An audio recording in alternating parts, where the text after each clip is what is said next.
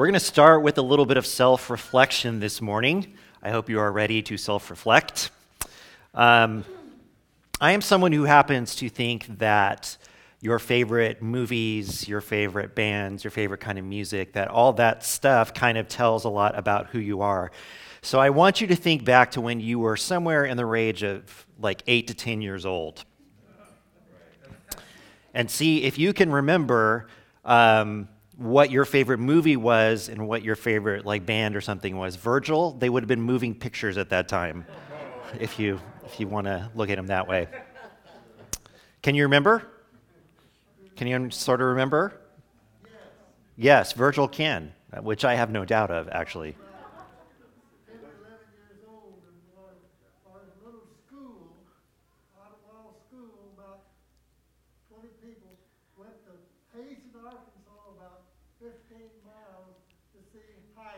To see Heidi.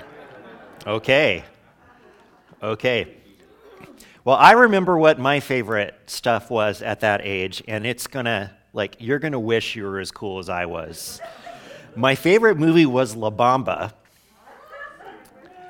I don't know why. I even had a poster in my room. And my favorite band was Air Supply. It's true. It's the first cassette tape that I bought. Was Air Supply's greatest hits. This probably explains a lot about who I am and why I'm so weird. But over the years, those answers have changed.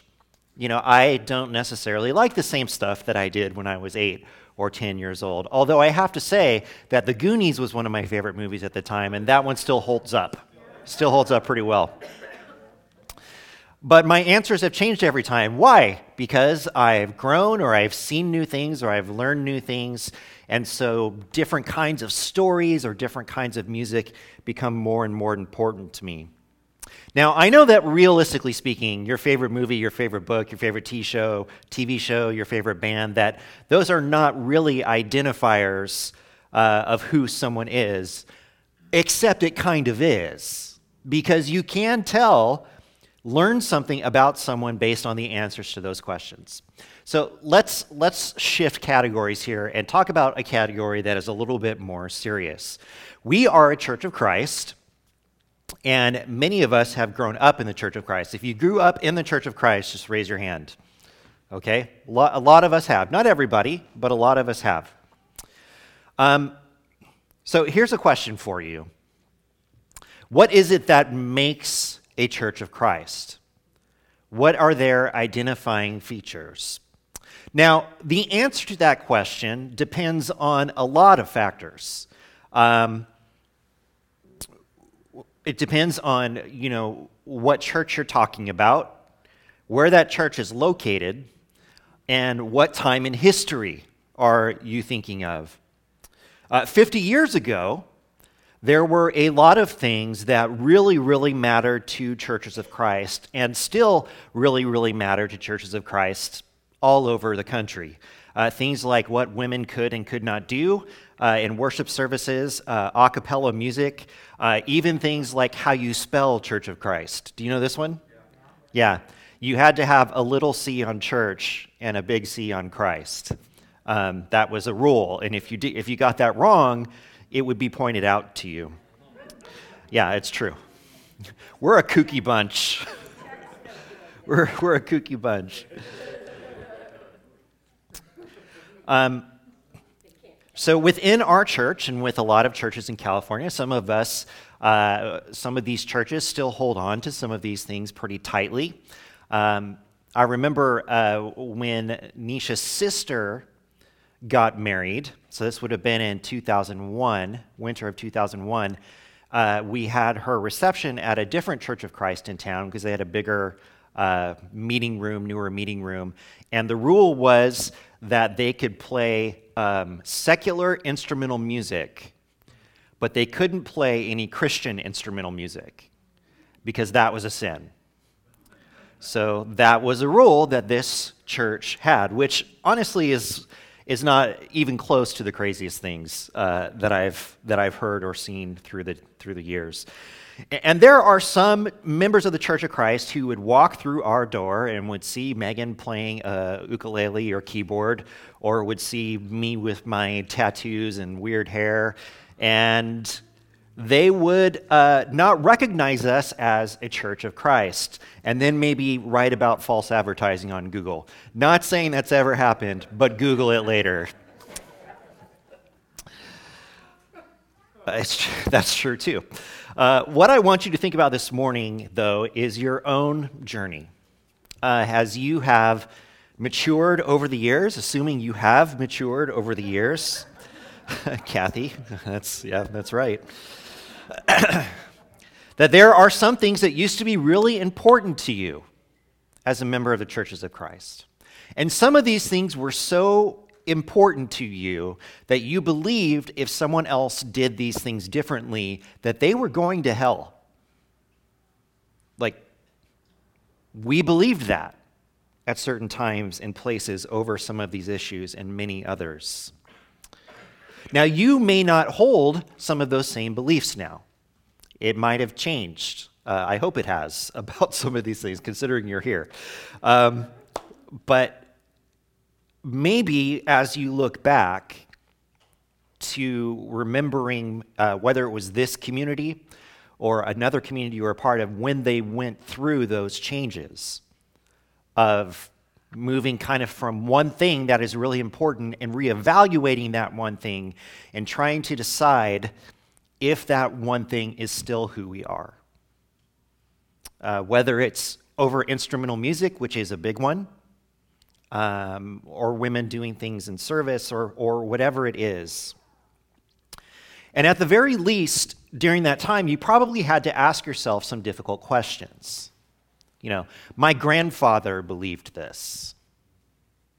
And if I believe something different now, does that mean he was wrong and I'm right?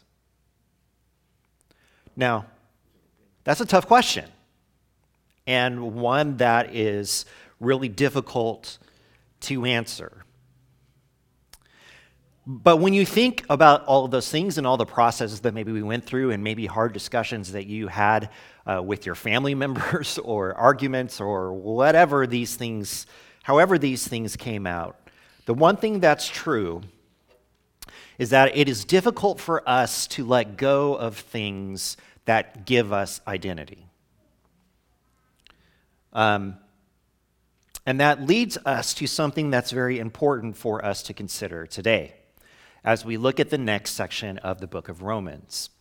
And the question that I kind of want us to kick over, because it's the question that kind of Paul presents to the Christians in Rome, is how can something mean so much and yet not matter at all? How can something mean so much and yet not matter at all? Well, Bryce, it can't be both, but it is. Do you have to give up the significance of something that was identity-giving? And this is a real challenge that the church in Rome was facing, and we need to appreciate its significance in order to understand where Paul was going, but particularly why. So if it helps you this morning, I want you to think about generations of Church of Christ people sitting in a room, disagreeing on what kind of music can be sung or how it should be sung or who can do the singing. I want you to think about some of those things as we go through these examples. What would those dynamics be like? What hills would people die on? And what lines would they draw? Now, before we jump in today, we need to make one thing very, very clear so that this doesn't get lost somewhere in our reading today. Paul believes that the Jews are the chosen people of God, period. Throughout this discussion, he is not bad-mouthing Jewish people. What he is trying to do is to speak directly to them, to matters that really only speak to them and don't speak to the Gentile Christians. So he has to be blunt and he has to be straightforward, but he is not anti-Jew, okay? Jesus was a Jew who followed all the Jewish religious customs, Paul was a Jew who followed all the Jewish religious customs and still held tightly to his identity as a Jew even after becoming a Christian. So this is not a slam on Jewish people. Got it? Got it. Good. So there were some things that they needed to learn, and these lessons weren't easy. But here's our starting point. Paul believes that being a Jew, that if you are a Jew and a Christian, that you have an advantage over being a Gentile and a Christian. Jews were the ones to whom God had communicated and who theoretically knew God better than anyone else. The Jews had the Hebrew Bible, the Old Testament, and that story that is told in the Hebrew Bible and Old Testament is the story of how God chose the Israelites and how he led them and blessed them and was faithful to all of the promises he had made. Therefore, the Jews have a technical advantage because they have more knowledge of God. They understand who God is. They do not have to learn from scratch how God loves the people that he calls his own. They do not have to learn or be taught about how God always keeps his promises. They have lived that out, and their history shows them these things. When they celebrate Passover, they are celebrating the deliverance that God brought to their people when he took them out of Egypt. So all of that is true. But even so, they need to understand how some fundamental things have changed when Jesus came into the world. It would be easy, knowing that you are the chosen people, to want to continue to be the chosen people and to believe that others who come to Christ need to adopt the practices of the chosen people. After all, God is the one who prescribed all of these things. They matter, don't they? So Paul needed them to know that while God still loved them, he was doing more in the world than just saving them or converting people to a Jewish form of Christianity. What God was doing was bigger than that. So here's the first thing. Now, again, these are big deals. All of these points are big deals today, so keep that in mind. First thing, to be chosen by God is not to be exempted from God's wrath. Yes, you have a special position as God's chosen people, but that doesn't mean that ultimately you will be viewed as different from anyone else. Everyone is going to face judgment in the end. If you have your Bibles, open up to Romans chapter 2, and we'll start in verses 17 through 24.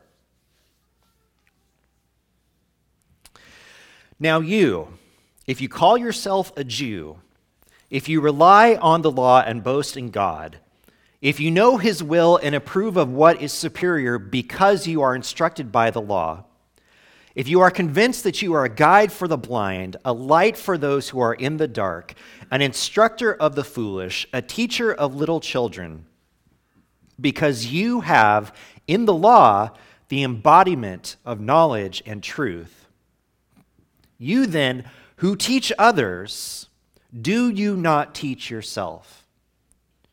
You who preach against stealing, do you steal? You who say that people should not commit adultery, do you commit adultery? You who abhor idols, do you rob temples? You who boast in the law, do you dishonor God by breaking the law? As it is written, God's name is blasphemed among the Gentiles because of you. Okay, first of all, ouch. Am I right? Here's the situation. There were some Jewish Christians who believed that because they were Jews, they would be exempt from God's judgment and wrath. It was kind of like being a Jewish Christian was like being double dipped. You know, you had salvation all around you. And I'm a Jew, I have Jesus, and I'm good. And in answer to this concept within the community, Paul starts out by actually listing a lot of the advantages that they have. Knowledge of God, consider themselves to be a guide to those who don't know as much as they do about God, and they feel justified because they have the law, which is the embodiment of knowledge and truth. Like they have all of this in their toolbox. And Paul is not really saying that any of this is untrue. These are gifts of the Jewish people. This is who they could be because of their knowledge of God and his law. There's just one problem. They can teach all day long about what someone should do for God, but they are not upholding that same truth in their own lives. This is the issue that Paul has with everyone, but that he is very seriously directing to his Jewish readers. There is a difference in Paul's mind between words and deeds, between appearances and reality. It is, in fact, of no benefit at all to belong to the chosen people of God if what one does is in complete contrast to what God actually wants his people to be. You claim to be the chosen of God, but you do not act like the chosen of God. You tell people they should not steal while your hand is stealing from someone else. It is such a contradiction between what is claimed and how what is done colors that. The result of all of this, of them speaking about God but not acting like God's people, is that people are talking trash about God. Oh, Randy's a Christian. That tells me all I need to know about Christians and their God. And how is someone supposed to take God seriously if God's people are claiming to be morally superior and are not, are plainly not? In this situation, there can be no possibility for the Jewish people to claim any sort of exemption from divine wrath simply because they are the chosen people. Because simply being the chosen people is not enough. Look at it this way. Nisha has celiac disease, which means she can't have any gluten in her food. So there are a lot of places that claim something is gluten-free. Yeah. But when Nisha goes there, she needs there not to be gluten in her food. She needs to make sure that no gluten has touched her plate, her cup, her fork, her spoon, whatever she's using. She needs to make sure that someone didn't touch gluten and then touch her fork, her plate, her cup, all that different sort of stuff. And here's the thing. If someone claims that the whole thing is gluten-free and clean, Nisha will find out whether that is true.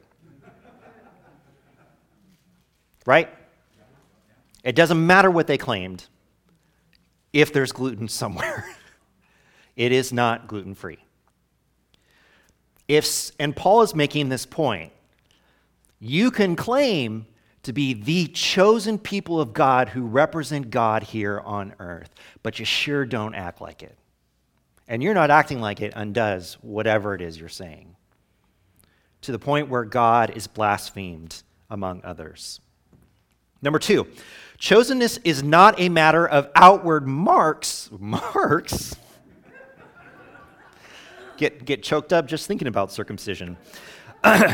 Chosenness is not a matter of outward marks, but rather an inner reality. Now, this is a big one here too. He's kind of undone some chosenness, and now he's coming at circumcision. And why is it a big deal? Because circumcision was a big deal to the Jewish people. It was literally the physical mark that said they were the people of God. It was the mark that included them in all the promises that God had made to his people. It was the most sacred of rituals, the key to being a part of the kingdom of God. So listen to what Paul says here in verses 25 through 29. Circumcision has value if you observe the law, but if you break the law, you have become as those who had not been circumcised. So then, if those who are not circumcised keep the law's requirements, will they not be regarded as though they were circumcised? The one who is not circumcised physically and yet obeys the law will condemn you, who, even though you have the written code in circumcision, are a lawbreaker. A person is not a Jew who is one only outwardly, nor is circumcision merely outward and physical. No, a person is a Jew who is one inwardly, and circumcision is circumcision of the heart by the Spirit, not by the written code. Such a person's praise is not from other people, but from God. Okay, first thing here. Paul does not say that circumcision is a pointless ritual. Okay? He does not say that. It has meaning and it gives identity. But as it is true with everything else that Paul has said, the physical mark of circumcision does not matter if you don't follow through with what the mark is supposed to mean. Circumcision identifies you as one of God's people. It also puts you under the law. But if you break the law, then what does it really mean? This contract that you have with God, that you are a part of his covenant and his promises, but you're breaking the law. Oh, and you're circumcised. Well, great. You're still breaking the law. These two things go hand in hand. Circumcision does not only tie you to God's promises, it ties you to following the law. Therefore, again, if you don't follow it, the outward mark doesn't mean anything. But here's where he gets really twisting the dagger a little bit, because they would have had a really tough time with this. Conversely, if someone follows the law but aren't circumcised, which means they are a Gentile, won't it be like they were circumcised because they did all that a child of God should do? What? You need to slow your roll, Paul. You can't mean what it is that you're saying. Oh, but there's more. And if they in fact follow the law, they will be able to condemn you for your failure in claiming to be one of God's people. And this is the stinger of this part of the passage. His Jewish readers would have been more than insulted by this. That Paul has taken one of the most significant ritual for them as a people and has basically said, Gentiles can do better in living it out, and they don't need to be circumcised, and they can judge you for what you do. This is radical stuff here. It's a significant turning of the tables where those who believe they had an advantage all of a sudden become disadvantaged by the very advantage they're claiming. I am one of God's people. I am circumcised. I am tied to his promises. Yep, you sure are. And guess what else that comes with? And he makes this other point, which is a tough one. Who is capable of following the law? That's not what he says. He doesn't say no one. Instead, he says anyone. It's not you being Jewish that allows you to follow the law. It's not you being circumcised that allows you to follow the law. You have a choice to follow the law just like everyone else does. And in the end, what is it that matters? It matters if you follow it or you don't. So to be chosen is to be chosen to serve God concretely in one's life, not to be granted some sort of immunity from God's wrath and punishment. Now, here's why this is so hard. It breaks the relationship between God and his people down to its most base elements. It takes all of the magic out of it.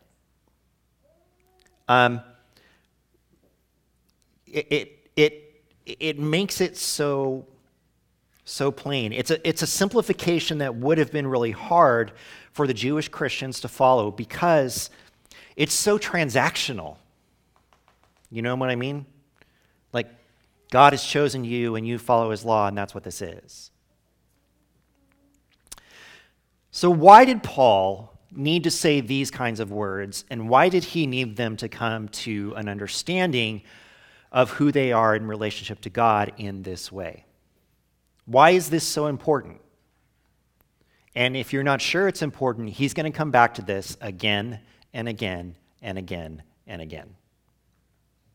And again. I just felt like I needed one more. In order for them to grow in their faith, Paul needed them to hold the importance of these things. They don't have to get rid of it, but they need to understand them in a different way. Because Paul is not the one who's saying their relationship with God is transactional. They have made their relationship with God transactional. I am yours. I do this. Back and forth. And here comes the big reveal, the thing that Paul really wants them to understand. The circumcision that God actually wants for you is not an outward mark. The outward mark is simply a sign of what is going on inside of you. And what is going on inside of you when you become one of God's people is that your heart is circumcised. It is changed. It is given over to God.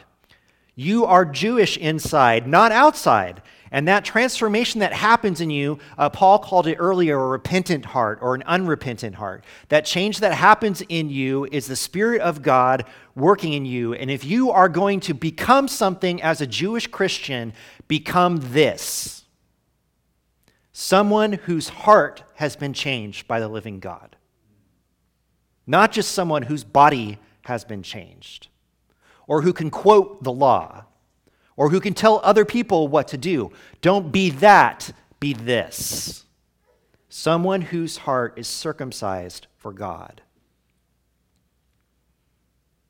So, after breaking all of this down, there's a question that should kind of come to our minds, and which is this: does it matter if you're Jewish at all?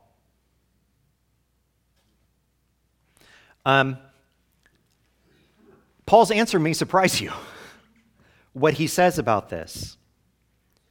Paul wants to answer this question, does being Jewish matter? And his answer is a bit surprising. Let's look in chapter 3, verses 1 through 2. What advantage then is there in being a Jew, or what value is there in circumcision? Much in every way. First of all, the Jews have been trusted with the very words of God. Okay. So the greatest advantage of all is that the chosen people are the ones with whom God has communicated, and they are therefore the ones who best know who God is. And even more so, they are the ones to whom God gave the promises of the covenant, first to Abraham and then to David. Jesus has come through that line and through those promises. God made promises to the Jewish people that he made to no other people on earth. This is their great advantage. They know who God is. Paul is not trying to tear down the Jewish people. He's trying to help them understand what it is that actually makes them blessed. What it is that makes them blessed. And what he wants them to know is, look, you don't have to give up who you have been in order to be the people of God now. You don't have to suddenly become un-Jewish. Become Gentile. Like, that's not what he's telling them. He believes with all of his heart that the Jewish people were and are blessed because of their knowledge of God and all that God has done for them. And that should be something that drives them forward. And God will remain faithful to the promises he made regardless of how much people disobey him. From Romans 3:3-4. What if some were unfaithful? Would their unfaithfulness nullify God's faithfulness? Not at all. Let God be true and every human being be a liar, as it is written, so that you may be proved right when you speak and prevail when you judge. It is Paul's good news that God will not reply in kind to his people. He's not saying now that none of that matters. That everything he just said about it's what you do and a circumcision of the heart, and he's not saying none of that matters. He's hinting at something he hasn't even talked about yet. What's one thing that Paul has not talked about yet? The gospel. He hasn't even breached salvation yet. And we're into chapter 3, right? So he has good news for them. God remains faithful. And the faithfulness does not depend on reciprocal human faithfulness. If every human being proves faithless to God, God remains faithful. And however God's promises may be tested, He will stay true to the promises he's made. And given the picture that Paul has been painting throughout Romans 1 and 2, this is a necessary statement to kind of start to balance things out. And it's the start of him bringing things back around to where Paul wants them to be. But he needs them to understand it is we who are unfaithful. It is not God. God has made his promises, and he will keep his promises no matter how unfaithful we may be. And he's shifting the emphasis away in this passage from what we do toward what God has done and will do. And this is an important shift. And lastly, the fact that God's goodness comes out in our sinfulness does not mean that God will not punish us for what we have done. Okay, so Paul is walking all throughout the book of Romans. He's walking on this tight wire, right? And while he's in this section of the tight wire, high wire, the wind is blowing this way. Okay? So he has to correct his stance and lean into that wind. But when he takes 5 more steps, the wind is blowing this way. And so he has to lean the other way to stay on the tightrope. You understand? So about every half chapter, the wind changes. He lays a foundation for what he's trying to teach, and then he brings it back, but then he responds to questions that he's anticipating. So look at this here from Romans chapter 3, verses 5 through 8 as we finish up. But if our unrighteousness brings out God's righteousness more clearly, what shall we say? That God is unjust in bringing his wrath on us? I am using a human argument. Certainly not. If that were so, how could God judge the world? Someone might argue, if my falsehood enhances God's truthfulness and so increases his glory, why am I still condemned as a sinner? Why not say, as some slanderously claim that we say, let us do evil that good may result. Their condemnation is just. So what is he anticipating people thinking? Okay, so you're telling me that we all break the law and we don't live under it. You're telling me that even though we break the law, God's faithfulness is proven because of how he holds his promises. So if we do more bad things, doesn't that allow God to be more gooder? And the answer that Paul has for them is a resounding no. It does not work that way. It does not work that way. God is still going to judge based on what we do, and God has every right to do so. So what do we learn from this section? Number one, it's not what you know, it's what you do. It's what you do. Really is. Knowledge is good and a blessing, but if your actions don't reflect your knowledge, then your knowledge is not serving any purpose. And if you know the good, living, loving God, your actions will reflect that. Amen? Secondly, our outsides are going to match our insides. What we do is going to match the state of our hearts. And if our hearts are repentant or they have been circumcised for God, then our actions will be proof that there has been change inside of us. Those who know Jesus should act differently than those who do not. Therefore, your actions will either validate or invalidate everything you claim to be. All that you claim, rituals, identification, covenant, favoritism, none of those things matter if your actions don't follow up on you claiming to be a child of God. Fourthly, God is always faithful even when we're not. And this is the best of news because Paul is proving that Jew or Gentile, we're not really very faithful people. And not in the way we should be. And lastly, God is going to judge, righteously so, based on our actions. Okay. So this is the groundwork that he has been laying. I got bad news for you. It gets a little bit worse before it gets better. So the question that we have going through all of this is, well, again, why is this necessary? And it's at this moment where I want you to reflect again on maybe some arguments or discussions or issues that you have gotten caught up on over the years. I want you to think about relationships that were broken, people that left this church, never to come back because of decisions that were made about some of these identifying things. People don't talk to one another anymore, and the community is broken. Why? Because sometimes we are very guilty of taking something good and making that ritual more important than God or our salvation. And in fact, sometimes we have denied others salvation because of a ritual. We're not alone in this. Churches of Christ are not alone in this. It's done in every church of every flavor all over the world. So that's why Paul needs to do this, and that's why we need to hear this. We need to have what this is all about in our relationship with God stripped down to the nuts and bolts. Because the gospel is more powerful if we grasp just how much we need it. We may want to answer all this right now and say, thank you, Jesus. But Paul keeps stringing it out. Why? Because we need to feel uncomfortable. We need to feel seen through.